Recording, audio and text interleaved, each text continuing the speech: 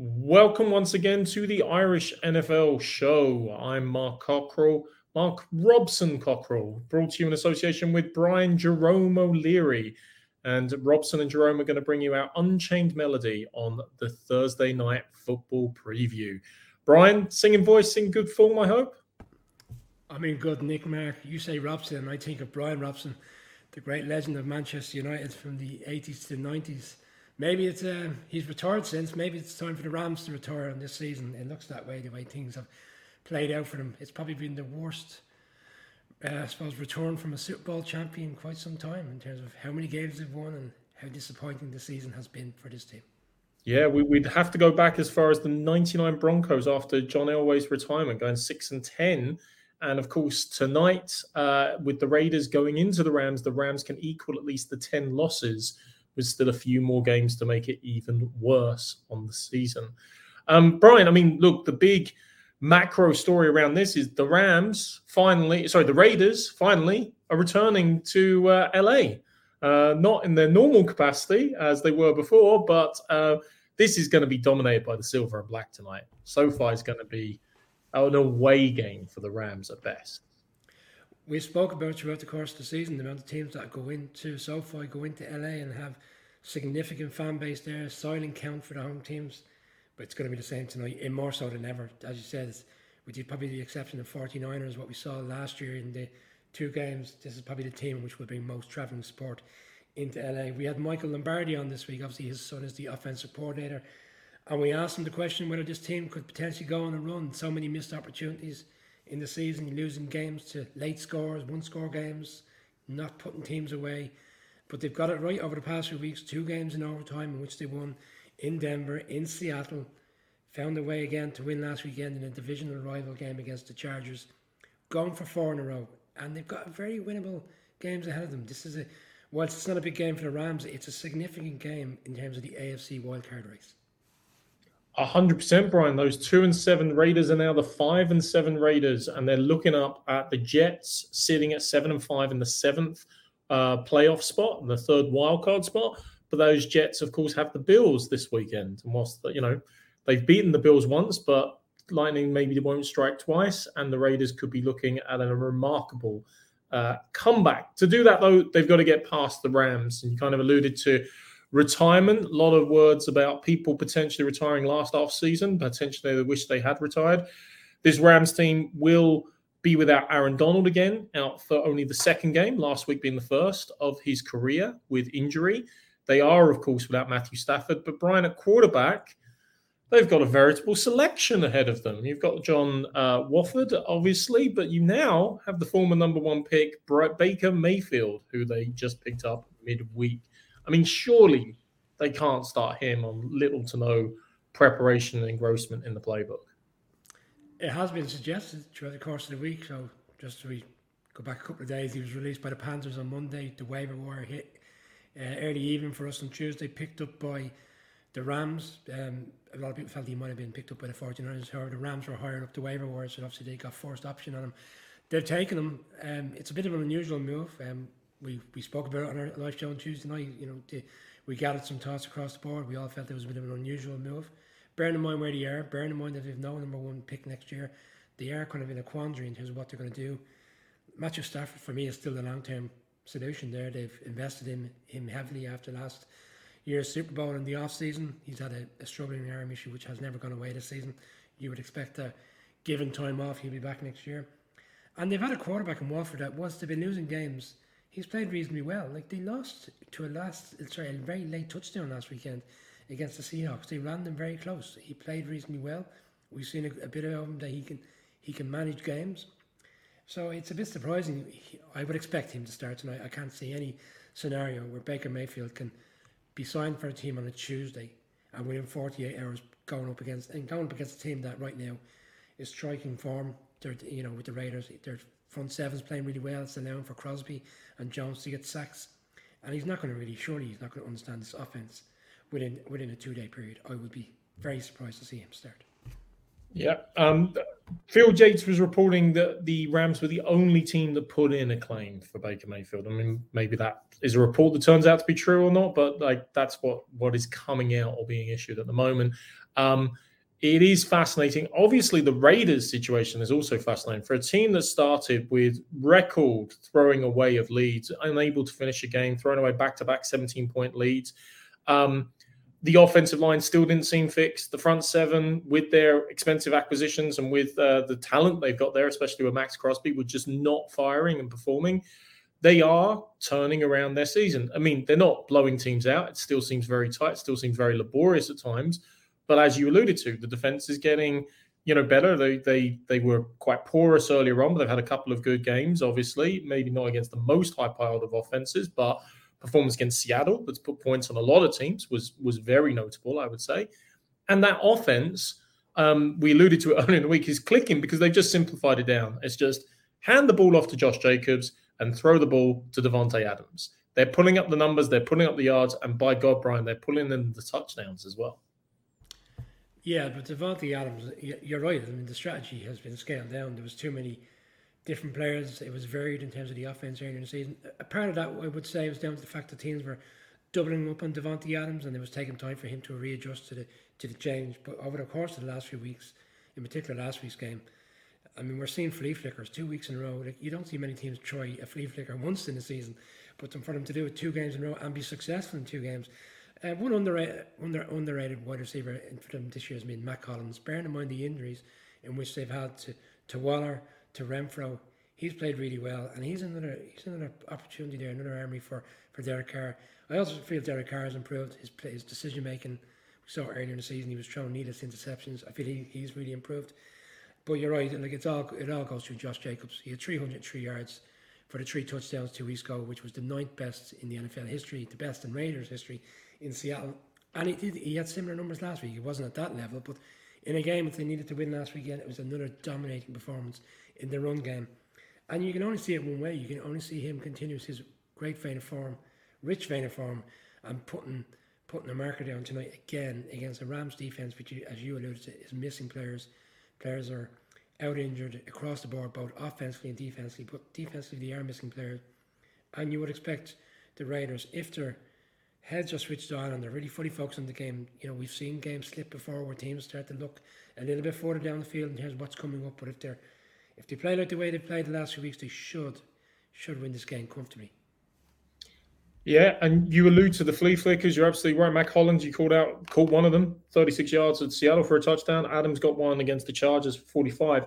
McDaniels was actually asked about that, and he said, look, as far as he's concerned, the flea flicker is just a play action pass. He used it quite a lot, obviously, in the offensive scheme in New England, but he said, look, it's just a fake process. It's a play action. It's just a different way of getting it back to the quarterback.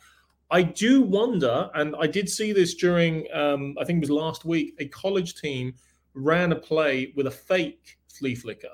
The running back faked throwing it back to the quarterback and then promptly ran through the line.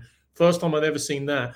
And again, those NFL coaches that are watching these things, particularly if people are keying in on the Raiders running a play action pass, you never know. If McDaniels calls that this evening, I'm taking credit for it now, Brian.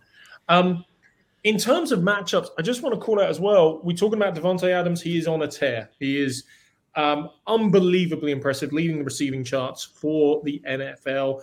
That whole narrative during the offseason about connecting with his old college quarterback, bit of a slower start to the season. I mean, it is coming to fruition now, and the Raiders are bearing the fruit of that investment, to be sure. But tonight, Brian, he has a matchup with one Mr. Jalen Ramsey, who has blown hot and cold at times in matchups this season. But that's certainly worth getting your popcorn for, isn't it?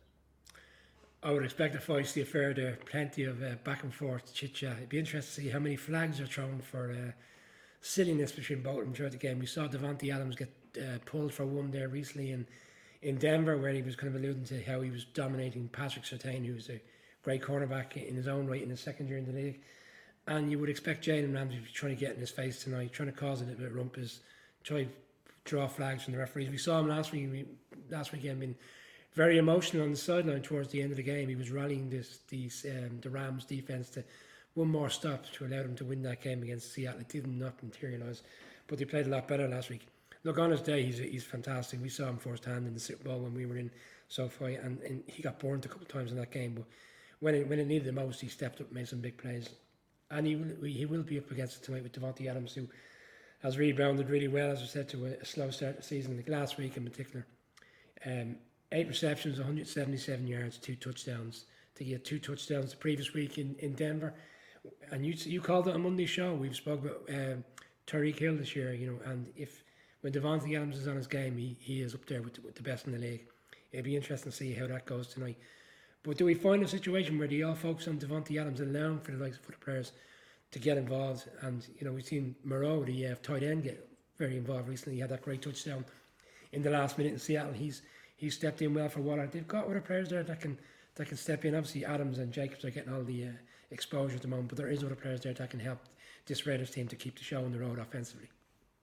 Absolutely, Brian. As I said, that offensive line has tightened up and improved as the season has gone on, which is a very welcome sight, obviously, for Raiders fans there. It's interesting, obviously, I alluded to it. I mean, the Raiders have played in LA before when they play against the Chargers every year, but this is their first time at SoFi against the Rams, who arguably have a far bigger base than the Chargers. So it's that, who really owns SoCal. And like I say, I think it's going to be pretty clear tonight that the Raiders are going to own it. Raiders fans would have circled this heavily on their calendars earlier in the season, and we fully expect to see silver and black domination. We're running through the game. I mean, silver and black domination on the scoreboard as well. Where's your prediction going on it, Brian? Yeah, Mark. I mean, it's a tale of two teams at this stage of the season. The Rams can't get the season over quickly enough. It's just interesting to see where Sean McVay's head is at the end of the season. Unless the Raiders come, as I said, thinking further down the field as this is a gimme game, and they have it, because we've seen in the NFL many a time. We've seen this season the Bucs going into Pittsburgh. That's one prime example. We've seen the Panthers turn over the Bucs. We've seen other teams cause shocks. I don't see it. I think the Raiders right now have got the bit between the teeth, and they lost 6 games by 1 score this year. This really should be a team that's certainly in the wildcard positions right now instead of chasing, trying to make it in. But they did chase it last year and they made it in at the end. It could come good again for them this season. I see a Raiders' strong offensive performance. I see the Rams, unfortunately, not being able to withstand this offense from a defensive perspective. I can't see the Rams being in a position to keep up the scoring, bearing in mind the amount of players in which they're missing on offense as well. Robinson, the big free agent acquisition from the Bears, he's out for the season. Obviously, Cooper Kupp is out for the season. Matthew Stafford is out for the season. It's very difficult. I could see them hanging in the game maybe to half time, but come the second half, I think the Raiders will pull away and win this game easily. Not easily, comfortably. Absolutely. Look, it's interesting. The Raiders have reliant very much on a few big time players. That was the formula the Rams had last season. They were relying upon their big names to pull them through when it really mattered, and they were. The reality is, you look at these teams. Max Crosby is on a good, another lovely run. Actually, in away games, I think he's got a sack and a half in the last 3 away games, so he's looking to continue that run. And Davante Adams, we've given him enough credit. He also always turns up for primetime games, Brian. He's got an opportunity tonight to be only the 7th player in NFL history to get more than 30 receiving touchdowns on a primetime game. I back him to get there. I actually back the Raiders. If you look at the points they've scored, they're averaging 24.3, and I think the Rams are giving up 24.0 per game. So let's say they're going to score 24 points. Which seems logical in that matchup. I don't see the Rams being able to get more than 24 points back the other way, especially not with their noted struggles. On offense, they still do have a few weapons. Tyler Higbee's having a lovely season for them. In fact, he's their leading receiver. But once you're saying Tyler Higbee is your leading receiver, I think you've identified a lot of the problems of your offensive scheme, because he's a very good complementary part, a bit like Moreau or even Waller that you alluded to, Brian. Not the focal point of it. The quarterback carousel might be interesting to watch. I think we'll all tune in to see if Baker Mayfield starts. We might tune in and enjoy some of the fireworks between Jalen Ramsey and Davante Adams. But like you, I can only see this going one direction, and that is for the Las Vegas Raiders to have a very enjoyable trip to Los Angeles this evening. With that being said, obviously, this is just a brief appetizer, an amniscule, if you like, for the main course to follow later on. Callie Ryan will be in the hot seat hosting Colm and Brian tonight for the full live show breakdown, previewing all of Sunday's games. As always, we're brought to you in association with our partners at Cassidy Travel. And this evening as well, actually after our live show, we have a special interview going behind the scenes of how the NFL sports betting world comes together with Christoph Pink from PointsBet joining us for a special interview at the end of Thursday night's preview show. So if you're listening to this on the podcast, hope this has given you just a little bit of a taster for the fun and games tonight, both with the Irish NFL show and, of course, on the field between the Raiders and the Rams. Brian, any final words? Maybe a lyric or two or a bar or two of I Believe? No, Mark, I'll leave that to you. What I would say is, this is, as you said, it's only the appetizer. It's the first game of week 14. A lot of divisional games this weekend, a lot of key matchups in terms of who's going to make the playoffs. So hopefully, people get time to tune into the live show this evening. If not, pick it up on the podcast tomorrow, where we will split it out into different segments and people can get a feel for their own team and some various games within their divisions that they're keen to see what our thoughts are and what our picks are. But for now, it's an interesting game. Looking forward to see what the Raiders offense can do tonight. But thanks again for this preview, Mark. Yeah, from Robson and Jerome, it's goodbye. You get the full boy band tonight. Take care, everyone.